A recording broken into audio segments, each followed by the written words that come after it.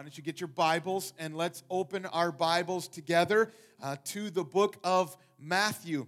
We're going to be in Matthew chapter 9, and we want you to have a copy of God's Word. And so if you don't have one, our ushers are coming around. You can just get their attention, or you can follow along with us on the Bible app. We want you to have a copy of God's Word in front of you. And I just got to tell you, I am fired up to be back with you. I missed you last week. And today, in Matthew chapter 9, we're going to continue preaching through our 6 distinctives as a worshiping and sending church. These are the things that we are committed to pursuing together at Harvest. And I've got these 6 distinctives for you on the screen. Here's the things that we've been preaching through, all right? First is passionate worship, because we want to get to the glory of God. We want to experience that. Then bold preaching, fervent prayer. And my man Will did an incredible job of preaching God's Word on prayer last week. So thankful for his ministry to us. And you can see that those are the 3 worshiping distinctives. Now we're kind of turning the corner to being a sending church. And here are the distinctives we're going to be preaching on: courageous evangelism, purposeful disciple making, and strategic church planting. We're going to be a worshiping and sending church because the vertical worship of our God propels the horizontal advancement of the mission, making disciples of all nations. And what we've been saying is that a worshiping and sending church is full of disciples who love Christ and live sent. Are you doing that? Are you on that mission? All right, I want to wake you up here. How many of you have ever seen any of the "you had one job" memes? You seen these? All right, I got a couple of these for you. All right, you had one job. You didn't do that one very well. Here's one. This guy was given the task of painting "Stop on the Road." I mean, can you just, come on, bro. You had one job. And can you imagine getting all of that work done? And honestly, I think if you blew through this and got pulled over for not stopping, I think you have a pretty good case. It's not your fault, right? You had one job, dude. How about this guy? He was supposed to make a sign and hang it out at the school, a school-free drug zone. Dude, you had one job. Pretty safe to say this guy is not getting invited to the PTO meetings. Or how about this employee at Walmart who is supposed to have a rollback sign? It's your job to put up the rollback sign. This hamburger helper is now $2. It was $1.26. Now you're paying $2. Either you had one job, or he's just rubbing inflation in your face. Or how about this company that was making a Batman backpack? Does that look like Batman to you? Or Old Navy flip-flops. How about these? I'm sure that the Canadians are proud of the British flag, but come on, Old Navy, you had one job. Or this one, this might actually be my favorite. So somebody was charged and did all this work and made the center logo look so good, and you realize just 5 yards off, you had one job. I got to say, this looks conspicuously a lot like the Minnesota Golden Gophers, doesn't it, Ryan Shaughnessy? Row the boat. So anyway, I thought that was fun. You had one job. Hey, Harvest, listen, look at me. You have one job. The reality is that God has not only saved you and rescued you from the emptiness of worthless pursuits, of doing things that don't really matter, but God has given you a job. He's given you a mission, and the mission is to make disciples. That's why we're here. But if you're going to make disciples of Jesus, then it's got to start with courageous evangelism. I mean, if they're going to be disciples of this guy Jesus, they got to hear about this good news of who Jesus is. And so it starts with believers having the courage to open up their mouths and proclaim and tell people about the good news of the gospel. You have one job. The question is, are you doing your job? How are you doing at your job? Are you sharing your faith? Are you telling people about Jesus? Because I don't think any of us want to get to the end of our lives and realize that man, we spent a lot of time doing a whole lot of stuff. We were super busy, but we failed to do the one job that Jesus gave us to do while we're here. We're going to get after this, okay? Courageous evangelism. We're going to see it here in Matthew chapter 9. Matthew chapter 9. I'm at the end of the chapter here. Matthew chapter 9, starting in verse 35. You follow along with me as I read. Verse 35. Jesus went throughout all the cities and villages, teaching in their synagogues and proclaiming the gospel of the kingdom and healing every disease and every affliction. And when he saw the crowds, he had compassion for them because they were harassed and helpless like sheep without a shepherd. And then he said to his disciples, the harvest is plentiful, but the laborers are few.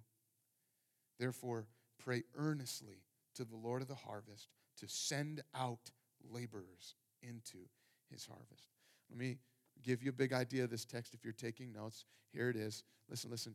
God is sending you into the harvest to courageously evangelize the lost. It's going to make this personal, okay? This is not just the job of the church. God is sending you.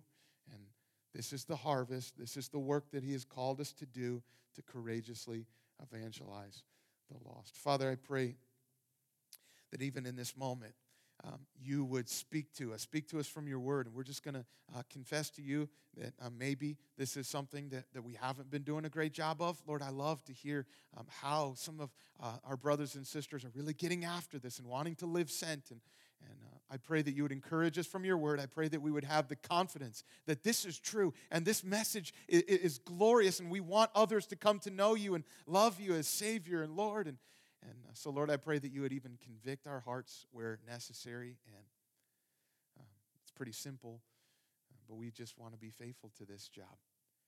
We want to be able to get to the end of our lives and know that we spent it well and we accomplished the one thing that you've told us to do. And it starts with this. And so I pray that you would help us to be bold and courageous as we share this good news with others. And we'll give you the praise and the glory that you deserve in Jesus' name. Amen. Amen. Well, let me just ask you really quickly, are you doing what God has sent you to do?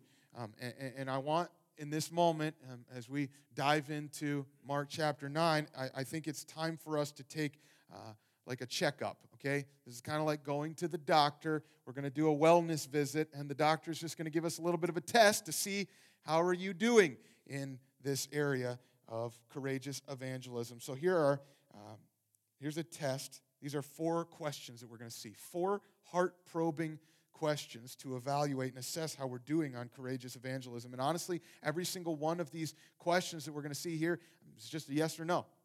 Check, yes, this is true in my life, or no, it's not true, and something really needs to change. It's that simple, okay? So if you're taking notes, here's the first one. Note this. Do you care about the lost?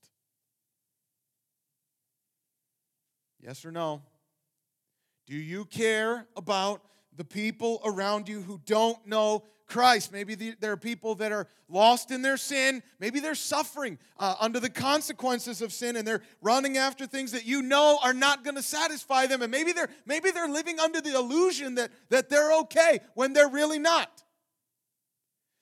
Does it do something inside of you to know that the people that you come into contact with every single day are literally on their way to hell if they don't trust in Jesus as their Savior? Do you care? Do you care about the lost? Well, we'll look at the example of Jesus here. Verse 35, we get this summary of his ministry in Galilee. And I love, look at what he did. It said that Jesus went throughout the cities and villages. Just notice right there, stop right there. Notice, Jesus goes to them. Like he doesn't set up shop somewhere and just expect everybody to come to him like they can, sign up for an appointment with the Genius Bar if they feel like they need some help or if they've got a question. Jesus knows that they need him, and so he goes to them. I think there's some significance for us there on that. But look what he does. He's teaching, he's proclaiming the gospel of the kingdom, and he's healing all their diseases and all of their afflictions. Here's what he's doing. He's helping them understand the truth. And he's proving to them this good news that the kingdom that they have always waited for has finally come. And it's through him. And he is the only one who has the power to set all things right. That's awesome news. And he's got to bring it to them. And look, I love this. Look at what he does, verse 36. Look at his reaction. When he saw the crowds, do you see it there in the text? When he saw the crowds, he had what? Man, circle that. He had compassion for them. Jesus cared. When Jesus sees people, it moves him deeply. I just imagine, here's Jesus going around to the cities and these villages. It says he would get up in the synagogues and he'd start teaching, or he'd start preaching. He's preaching a sermon. I imagine right in the middle of the sermon, he just stops. Because he gets all choked up and tears start coming down his face as he looks out and he sees a desperate dad bringing his little girl, carrying him to Jesus to see if Jesus can heal this sickness that she has before she dies. Or he sees that single mom who's just worn out and like all but given up hope. Or he sees that successful businessman out there, and everybody else is looking at that guy, and they're like, man, he's got it all together, but deep down inside, that guy's kind of disillusioned and miserable. And Jesus looks and he sees widows that are hurting, and they feel so alone, and he sees teenagers that think they got it all together and they don't need anybody. See, Jesus looks around at everybody and he faces all the faces that he sees. He's just moved deeply because he cares. This word, compassion, literally means that he's torn up inside. He feels it in his gut. He is racked with emotion because Jesus feels their pain. I think it's important for us to remember that about our Savior, that our Lord knows what we are going through, and he feels our pain. He's not indifferent. He's not apathetic. It's not just that he kind of feels bad, like he's going to send us a sympathy card so he can show us a little bit of pity. No. It's that he hurts when we hurt. And when he looks out and he sees the crowd, he has compassion. The text says because they were harassed and helpless. That word harassed literally means to be flayed, to be skinned alive.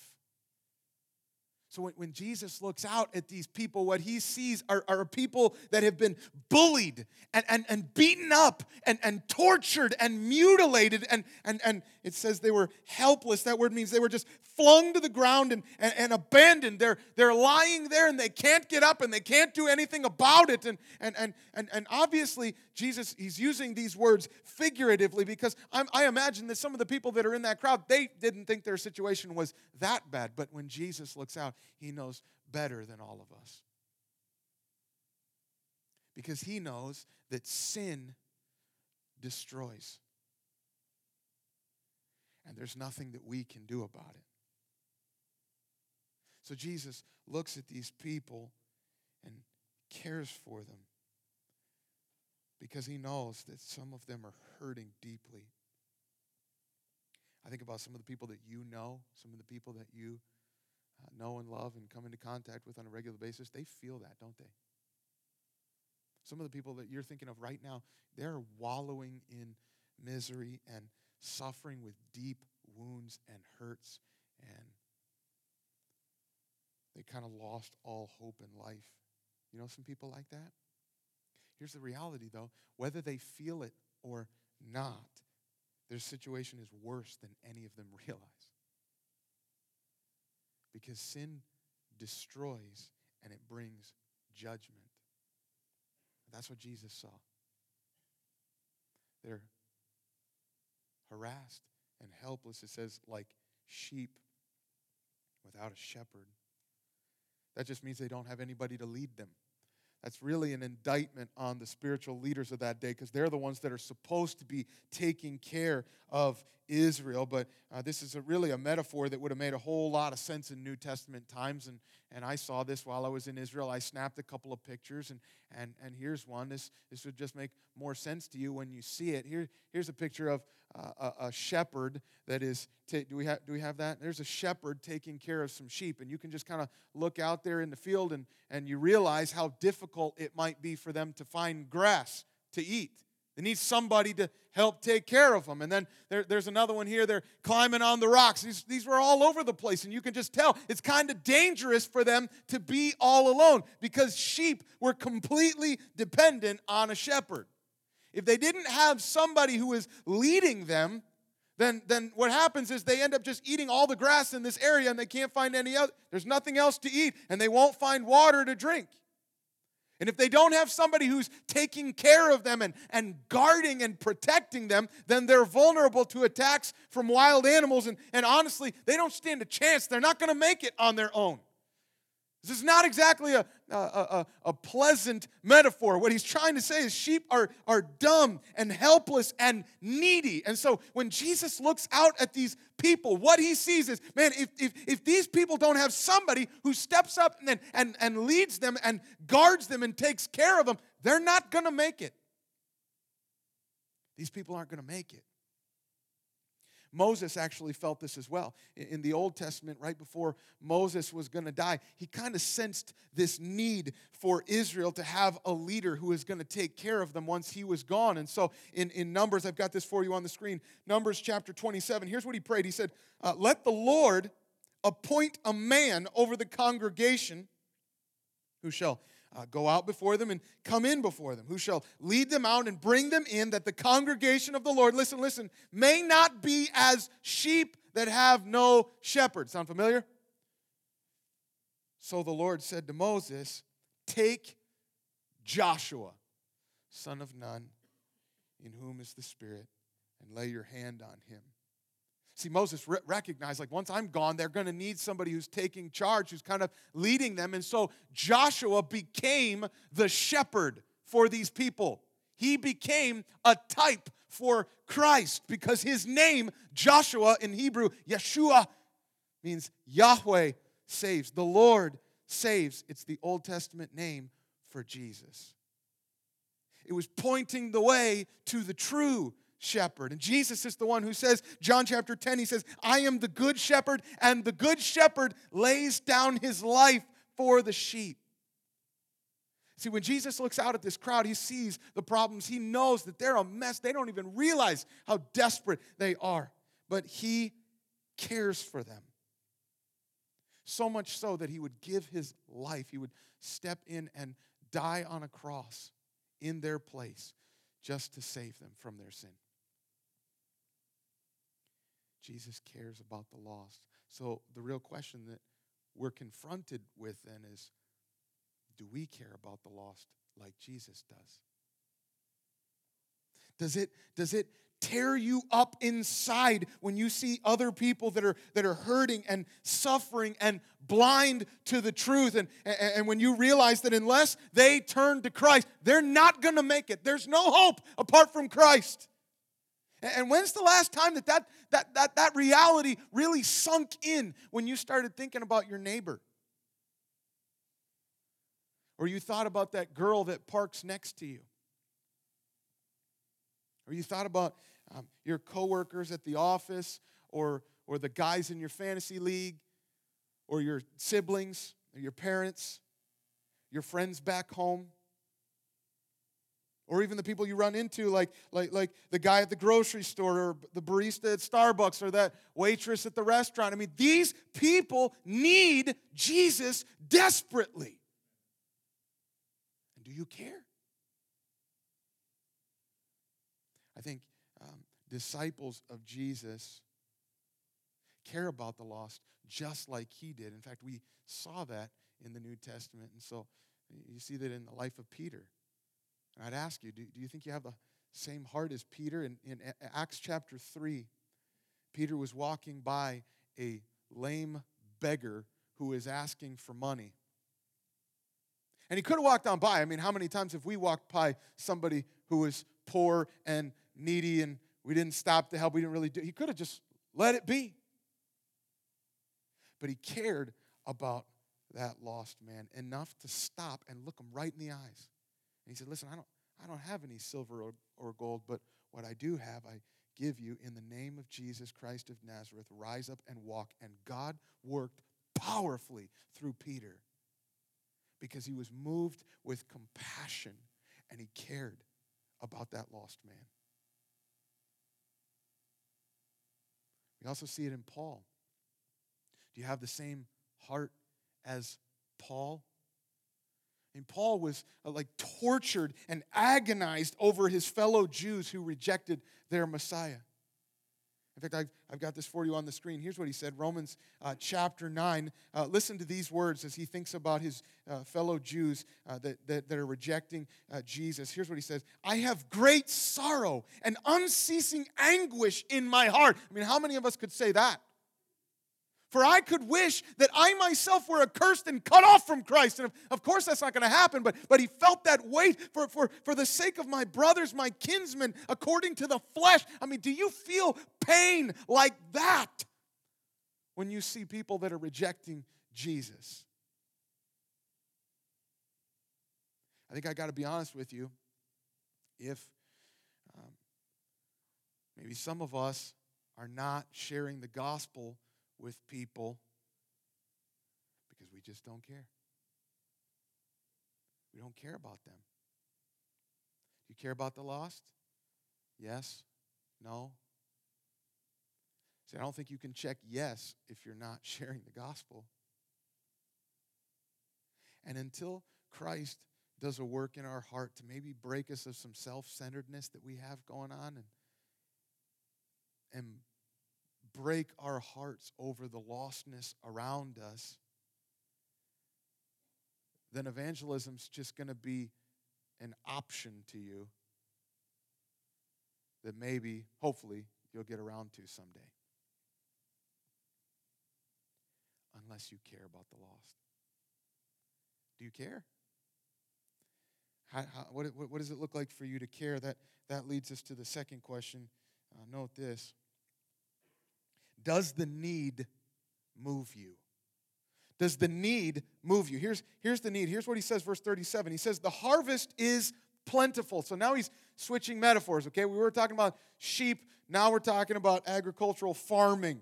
And he says the harvest is plentiful. Not really talking about the harvest season or the harvest time as much as he's talking about the crop itself. Okay, I understand this. I grew up in the cornfields of Ohio.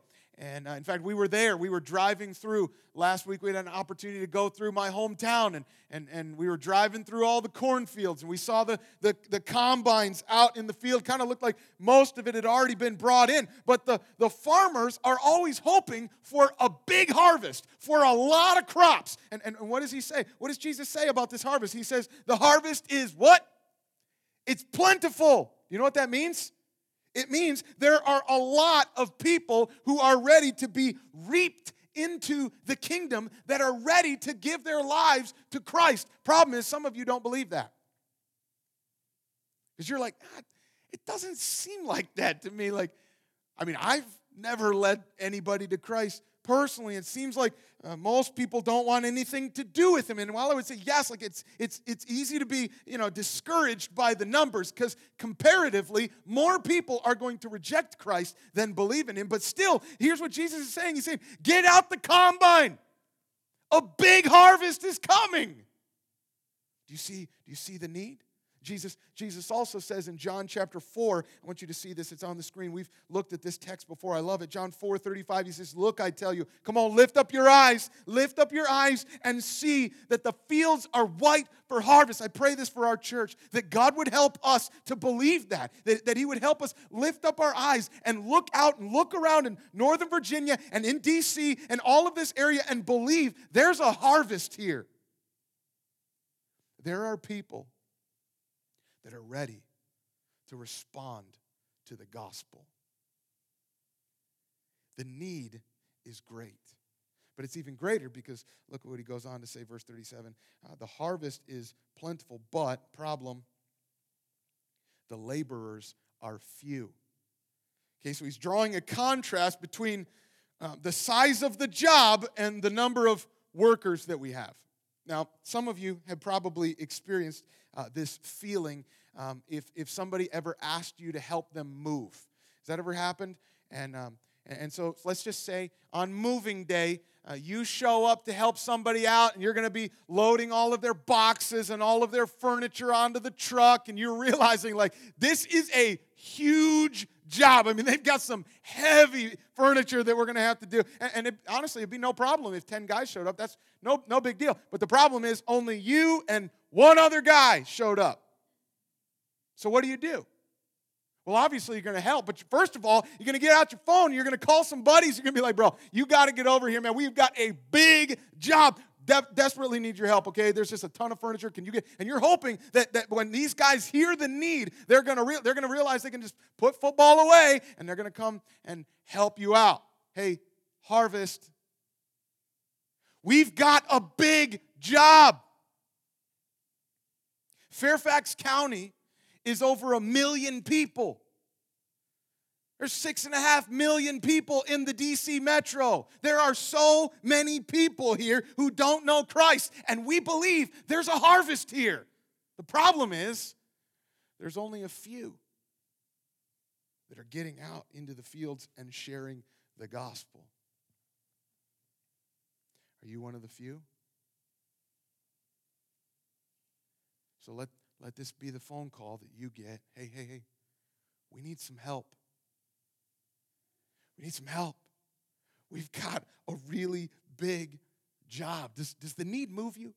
Do you feel a sense of responsibility to this, that this is our call? Can I ask you this? This has been bugging me. Does it bother you when you haven't heard about anybody giving their life to Christ in a while? And it's fun when you hear about somebody that just gave their life to Christ and understood their need and have trusted Him for salvation. I love hearing that. Does it bother you when you haven't heard that in a while? Because it bothers me.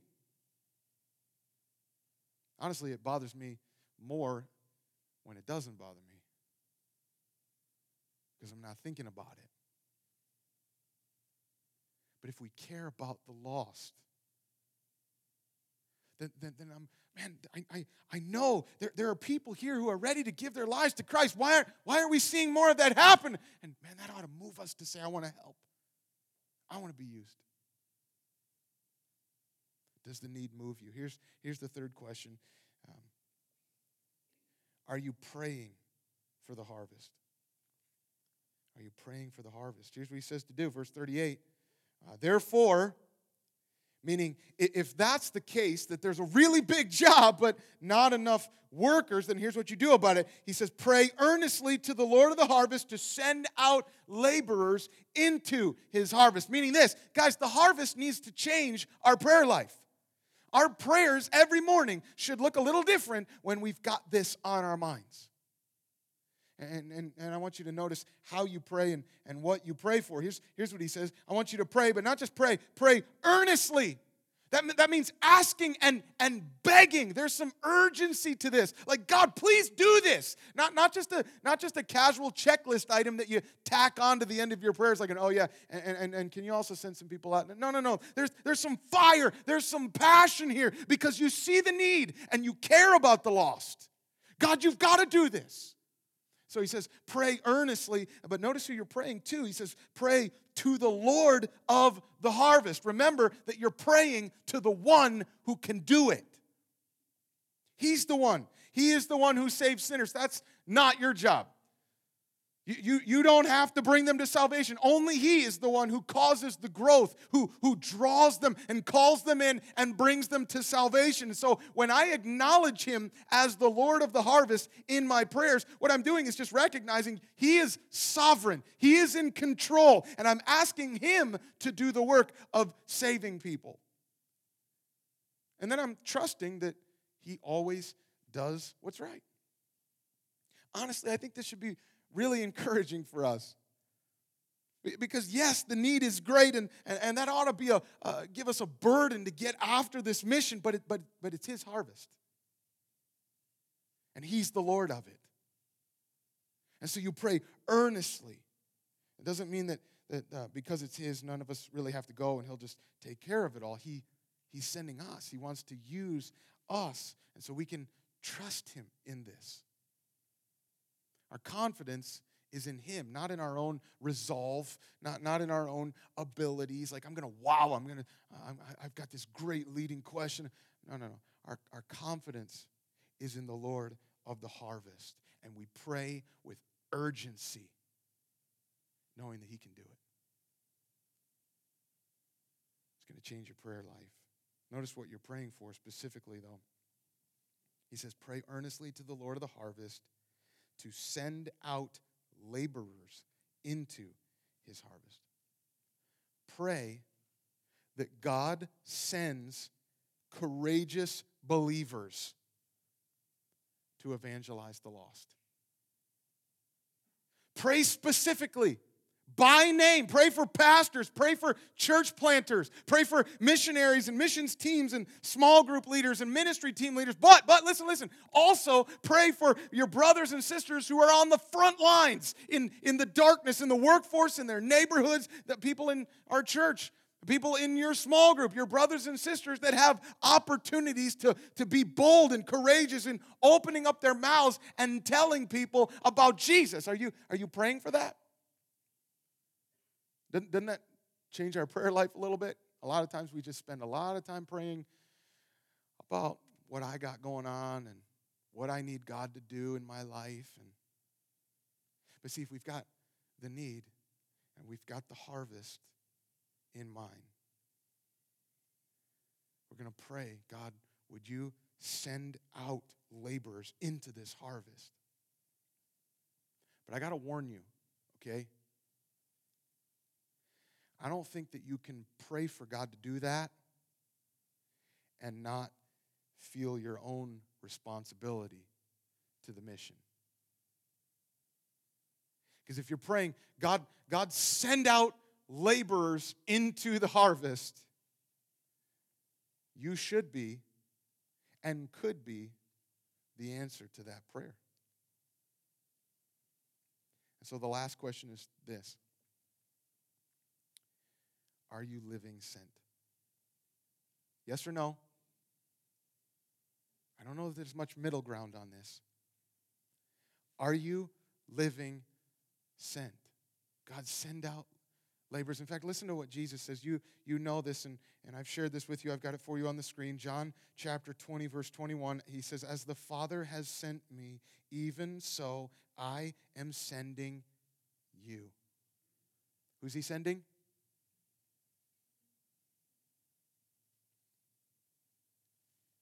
The labor, the work, starts with courageous evangelism. So, have you been telling people about Jesus lately? I mean, honestly, this is such a simple message, isn't it? Have you been sharing the gospel lately? When's the last time you shared the gospel? Can I just tell you, if it's been a long time, or if you've never done that, you're not living sent. And something needs to change. But my heart is encouraged by those of you who are doing this and getting after this and want to say, I want to love Christ. I want to live sent. And I want to equip you just a minute, okay? I don't often do this, but I want to help you because I know that some of you keep your mouth shut more often because you just have a sense of like, I'm afraid that if I do try to say something, I'll say the wrong thing or I won't know how to answer any of their questions. I don't even know how to start the conversation. Well, if that's you, then why don't you start by praying? And remember that you're praying to the Lord of the harvest. Ask God to give you the courage. Ask God to give you the boldness. Ask Him to give you the wisdom to know how to take a conversation and turn it to things about the Lord. And then once you're in those conversations, can I encourage you? Just use Scripture. Let God's Word speak for itself. Open up John 3:16. Read it to them. It won't take you long to help explain that to them. Or you can do this. Google the Romans Road. I mean, some of you have used that for years. I've used that multiple times. You just start opening up the book of Romans and helping people understand the gospel. It starts in Romans chapter 3, verse 23. It says that all have sinned and fall short of the glory of God. We're all sinners. We missed the mark. And the problem is, chapter 6, verse 23 says the wages of sin is death. That's what we deserve. We deserve judgment because we're sinners. But, it says, the free gift of God is eternal life through Jesus Christ our Lord. You can have eternal life through Jesus. Why? Because chapter 5, verse 8 says, while we were still sinners, Christ died for us. He died on the cross in our place. Chapter 10, verse 9 says that if you confess with your mouth that Jesus is Lord and believe in your heart that God raised him from the dead, you will be saved. You can be saved today. See how easy that is? You just use Scripture, start a conversation, and then share your story. Share what God has done in your life, how he's changed you. Maybe that's the next step for you this week, is to try to engage in a conversation with that person that you've been thinking about because you care about them. Try to turn the conversation to things of the Lord. But I think all of us can take the next step of inviting somebody to church. Can you do that? So here's, that's not exactly evangelism, but it's a good way to get them here so they can hear the Word of God. They can hear the gospel. And so I want to encourage you. In fact, we have some of these invite cards. You've seen these right out in the front. We've got them on the table right in front of the orange sign. Would you just do this for me? Take one of these today and invite one person to come with you to church next Sunday. Let's hear God's Word. We want to get after this, church. I want to be creating a culture of invitation, a place where we welcome people to hear what God's Word has to say, but we are going out to them. You have one job. We want to be faithful to be making disciples, and it all starts with courageous evangelism. Just praying that God is going to help us to get after this, and that he's going to give us fruit in this as well. Father, I thank you so much for our church. I love this family. I love what you're doing here. I love being a part of the mission here. You've placed us in one of the most strategic areas of the country, maybe one of the most strategic areas in the world. And we love this community, and we want to see God do a powerful work here. And we recognize that this is a big job. It's a very simple job, but for some of us, it's really hard. And so I'm praying to the Lord of the harvest that you're going to remind us that you are sovereign and that you are in control and that everything you do is good and we can trust you. I thank you that it's not up to us to save people. That's your job. But what a cool thing that you would call us to be a part of your work and give us purpose for our lives. So I'm praying that you're going to empower us to be thinking about that one person. Maybe it's our neighbor, maybe it's a friend, maybe it's a coworker, maybe it's a family member. There's somebody, Lord, that needs to know you. I pray that you would stir in our hearts a heart of compassion to care enough to open up our mouths and to be bold, courageous witnesses for you.